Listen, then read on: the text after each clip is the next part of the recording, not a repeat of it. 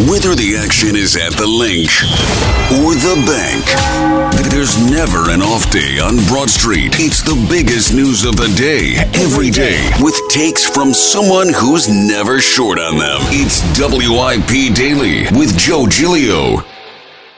Welcome on in, WIP Daily. Joe Giglio with you. Appreciate everyone listening, subscribing, following the podcast. Of course, our YouTube feed, 94 WIP. Check it out. Great content up there every day, including all the podcasts here at WIP, on-air stuff. Tucker will join me in a few minutes. His thoughts on the news we've been waiting for here. And that, of course, is the latest on Joel Embiid. So he has an injured, according to Woj, Shams, all the insiders over at ESPN and everywhere. Joel Embiid has an injured lateral meniscus in his left knee. Will be out through the weekend while a treatment plan is finalized. That's from Adrian Wojnarowski. There was one report for a brief period of time, but then it was taken down that he had torn his meniscus. So the actual final news that we get is an injured lateral meniscus for Joel Embiid in his left knee, and is going to be out through the weekend. This is a very Sixers way, and it's ironic. We're doing this episode on Groundhog Day because it feels like Groundhog Day. We do this every single year, it feels like, with another Sixers injury, but most specifically with a Joel Embiid injury. So I want to get into today what they should do, how they should approach everything now with Embiid out, and who knows for how long. Now, the trade deadline is 6 days away next Thursday. It's a pretty early trade deadline within the season, so it doesn't give the Sixers much time to figure out what the heck they're going to do here and how they're going to approach this. So I want to take two perspectives. One, the Joel perspective, what the Sixers should do and how they should handle Joel Embiid, and then the trade deadline perspective, which obviously is the big picture, the team, the franchise, not just him. As far as Joel Embiid, I would shut him down until he is 100%. I mean, and I mean that, like, seriously. Like, whatever the treatment plan has to be, I think it's time to get Joel Embiid healthy. It feels like the Sixers have been 1 foot in, 1 foot out with Joel Embiid's health for a long time. They started a process when he was young and he had all those injuries where when they brought him back, it was a minutes restriction. It was never really a game restriction, but maybe not back-to-backs. I mean, they didn't want to put anything hard and concrete on this. But at this point, it's time to try something new. And that might be for next year. But the purpose of what I'm saying right now is let's get him fully healthy. Does that mean 6 months of rest? Does that mean surgery and he's out for the season? Whatever it means, I believe the Sixers have to do it. If they're going to continue down the Joel Embiid path, and we've had so many discussions on this podcast, on WIP, about what's really best for the Sixers. Keeping him, building around him, putting stars around him, maxi young players, role players, trade him away. Like, all these ideas have been out there for years on what's best for Joel, what's best for the Sixers.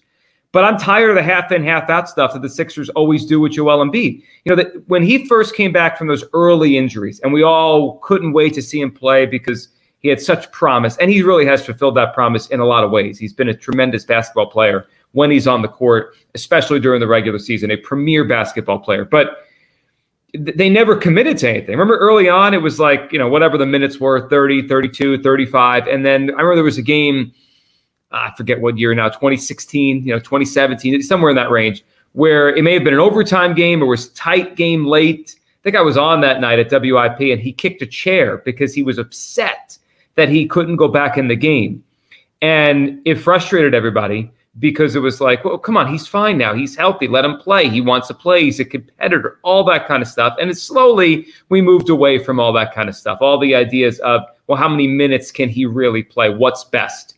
And then, we moved to, well, maybe just not back-to-backs, but that's the way to do it. And then they didn't do that for a while. And then the NBA came in recently and put in the rule of 65 games. So now we talk about games missed versus MVPs versus rest versus load management. There's never been a true concrete plan they stuck to with Joel Embiid, including when and how he comes back from injuries. Ever since he had the foot surgeries when he was young, that was the only time it felt like they were very cautious, very big picture on Joel Embiid. And then since then, we've gone into like the churn of the cycle of the season, of competing, of the playoffs. And it's been like, well, whenever you can get back, Joel, just get back. We'll figure it out from there. It doesn't work. Joel Embiid, the more his career plays out, is no different than a pitcher in baseball who can't stay healthy, and you try to figure out how many innings might be best. There's no perfect science to it, but like think about Jacob deGrom. for now the Texas Rangers, it was the New York Mets. Brilliant starting pitcher. When he's on the mound, one of the best we've ever seen. He can't stay on the mound.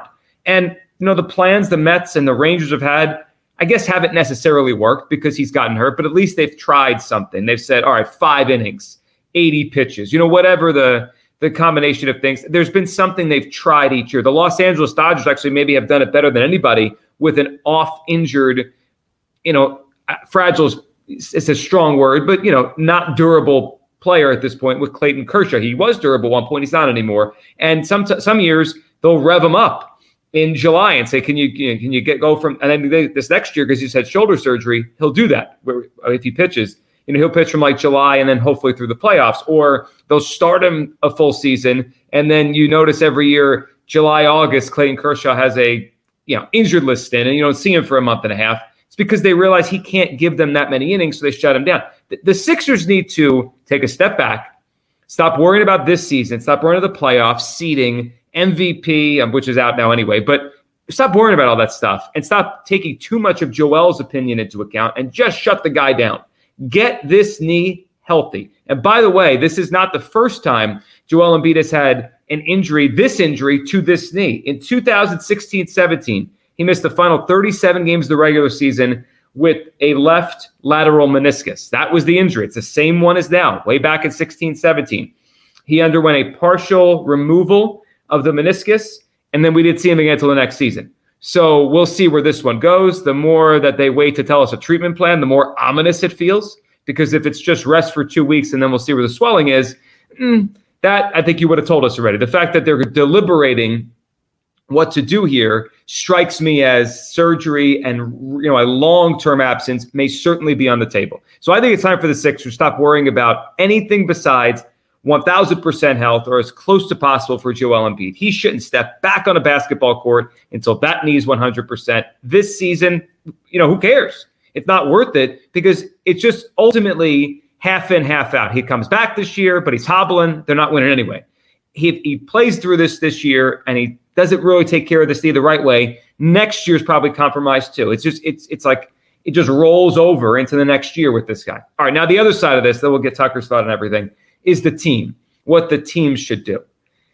This year has been more enjoyable for a lot of reasons than recent years. There's been less angst day to day. Now, this Joel Embiid injury certainly brings angst to the table, but just the team, the players, the coach, it's been more enjoyable. It really has. It's been a more enjoyable season than we've seen in a long time. Nick Nurse has done a really good job. Tyrese Maxey's emergent. How about 50 points last night? His second 50-point game this season in Utah. Good win last night on the road to end the road trip. So it's all good, in terms of how the team makes you feel. Some role players with some scrap, like a guy like Pat Bev, who I love watching play basketball, and he's almost like a coach on the court. So I think there's a lot about this season. There's not that Ben Simmons thing hanging over. You don't have to root for a guy in Harden. That's not easy to root for. It's been more enjoyable. But sometimes we can mix enjoyable and we can confuse it for real. I don't think the 2023-24 Sixers are real in terms of competing for a championship. And that even was with Joel Embiid out there. I look, right now they're fifth in the Eastern Conference. The Celtics are a better basketball team. The Knicks are proven to be a better basketball team. The Bucks, although they're maybe a little fake and not as good as their record, they're a better basketball team. The Sixers, the way I view them this year's Sixers, feel like they're on par with the Heat, with the Cavs, 4, 5, 6 in the Eastern Conference. Not a team I believe is going to go win the NBA Finals. They've had better teams in recent years that fell short. This Sixers team's probably not as talented as teams in recent years that couldn't get over the hump. Can the Sixers win a playoff round? Sure they can. Can they compete in the second round if Joel is out there gutting through whatever he's got? Sure they can. Are they going to get to the Eastern Conference Finals? Likely not. Can you actually see this team with as many minutes as guys like Kelly Oubre and Tobias Harris get? No knock on them. It's just the reality. Can you see them hoisting a trophy? No. You can't. So as I look forward to the NBA trade deadline, I have a big man who's a great player, leading the league in scoring, but I think it's best for the franchise to just shut him down until he's fully healthy. So if I'm Daryl Morey, I'm not doing anything. I'm not cashing in any of my chips. For the first time in a while, the Sixers have some chips. They have some future cap space this summer, and they have some draft picks. They have capital to go and add a big-time player. Now, they may have missed the boat, and Anunoby for the Knicks has made a big impact. Should it have been him? Maybe. I like him. But okay, so he's off the board. I like Siakam. He's off the board. So the Sixers avoided the Raptors tear down, and they didn't make trades. Now Siakam could be a free agent, and we'll see what happens there. But for this year, for the moment, like, I'm not absorbing my cap space on DeJounte Murray. I'm not interested. Like, some of the names out there, like, sure, if LeBron James wakes up tomorrow and says, I want to go to Philadelphia, it's worth a discussion. I'll have that because it's just a rare, once-in-a-lifetime opportunity. But if we're talking about guys that make a good deal of money and are just B minus, C plus players, they help a little bit, I don't think this year's worth it. I think the Sixers need to, and maybe it's a blessing in disguise when the Joel injury happened, because if it happened next week, next Friday, well, the trade deadline's over. Maybe Morey has gone all in on this season. I don't think this team is worth going all in. I would hold the cap space. I would hold the assets to the offseason, get Joel fully healthy, watch the continued emergence of Tyrese Maxey, see how a guy like Nurse could coach him up in the playoffs with what he has, and then see where you could pivot this offseason. Which guy asks for a trade? Who will take the cap space in free agency? What's out there? What they could trade from what they have with the picks and make something big happen. Feels like, and no one wants a pause year when you've been waiting this long. It just feels like this thing is now set up. Let's just take a deep breath, not waste draft picks, not waste cap space, and let's get the big guy healthy. Finally, like, actually do a rehab, surgery, whatever the process is. No halfway anymore. No Joel in a knee brace 3 months from now, hobbling up and down the court against the Knicks in the first round. It doesn't make sense to me. Tucker, what are you thinking here as Joel Embiid is officially out, and we'll see how long it's going to be? I thought I'd be a lot sadder than I was. Like, there's been times, especially during his career, where an injury like this would have felt devastating and just kind of okay. Like, we kind of all expected this to happen at some point. It's the first legitimate injury he's really had since his second year, outside of the injuries he's sustained in the postseason, right? Since he had that broken orbital bone that he suffered at the end of that regular season. It's the first time he's really going to miss, a real extended period of time, which is pretty impressive considering the track record he came in on. But I think we came into this year thinking it was a transition year, right? Remember, a lot of people before the start of the season was, hey, we're just going to figure out what we have in Tyrese Maxey. We're not going to go all in. And now you're kind of forced into that. And it stinks because there was some promise. Joel Embiid was playing the best basketball of his career. He's going to finish this season averaging more points per game than minutes per game, which is just an unbelievable feat that'll probably just get kind of lost to history because of just the limited amount of games he's going to finish with. But, Spike Eskin was on the afternoon show or the morning show. He's been on WIP a lot the last couple of days, and he will be moving forward. But he said something that I thought was interesting, where he said he doesn't expect Joel Embiid to win the title anymore. He loves watching Joel Embiid play. It's fun. It's great that he's here. We're probably never going to see a Sixer put up the kind of numbers that he puts up on a nightly basis. The idea that it's title or bust with him at this point, I just don't think it's smart. Like, it's almost resigning ourselves to the fact that we have a superstar. He's an unbelievable talent. He does things on a nightly basis that we'll never see again, but he's never going to be healthy in the postseason. He's never going to be able to lead this team to a championship. And if that's your singular focus and that's all you care about, like, I get it. I don't blame you. But I think moving forward with Joel Embiid, even when he is back and even when he is healthy, I just am going to accept him for what he is, which is a great regular season player. He's going to, provide a lot of entertainment during the regular season. But come playoff time, I don't know. I don't know if it's really important to get my hopes up again. And with that, and I reached that feeling, I think we talked about on the old evening show a couple of years ago. I just didn't think this was going to happen. And part of it's because of Joel, because he hasn't been healthy enough to lead them and he hasn't played well enough there. Also, they've made mistakes around him, obviously, with the players like Ben Simmons and the James Harden thing. But I've reached that too. And for the team and for Morey, he's got to be smart about this, because there is probably one part of him tugging at him saying, I have this special player. Not many teams get players that could score like Joel Embiid and play like Joel Embiid. How do I not try to put the best thing around him, best group around him, to give him a shot, give him 2 or 3 more shots at this before a decline hits? How do I not do that? I owe it to him. But the Sixers owe it to themselves. They owe it to their future.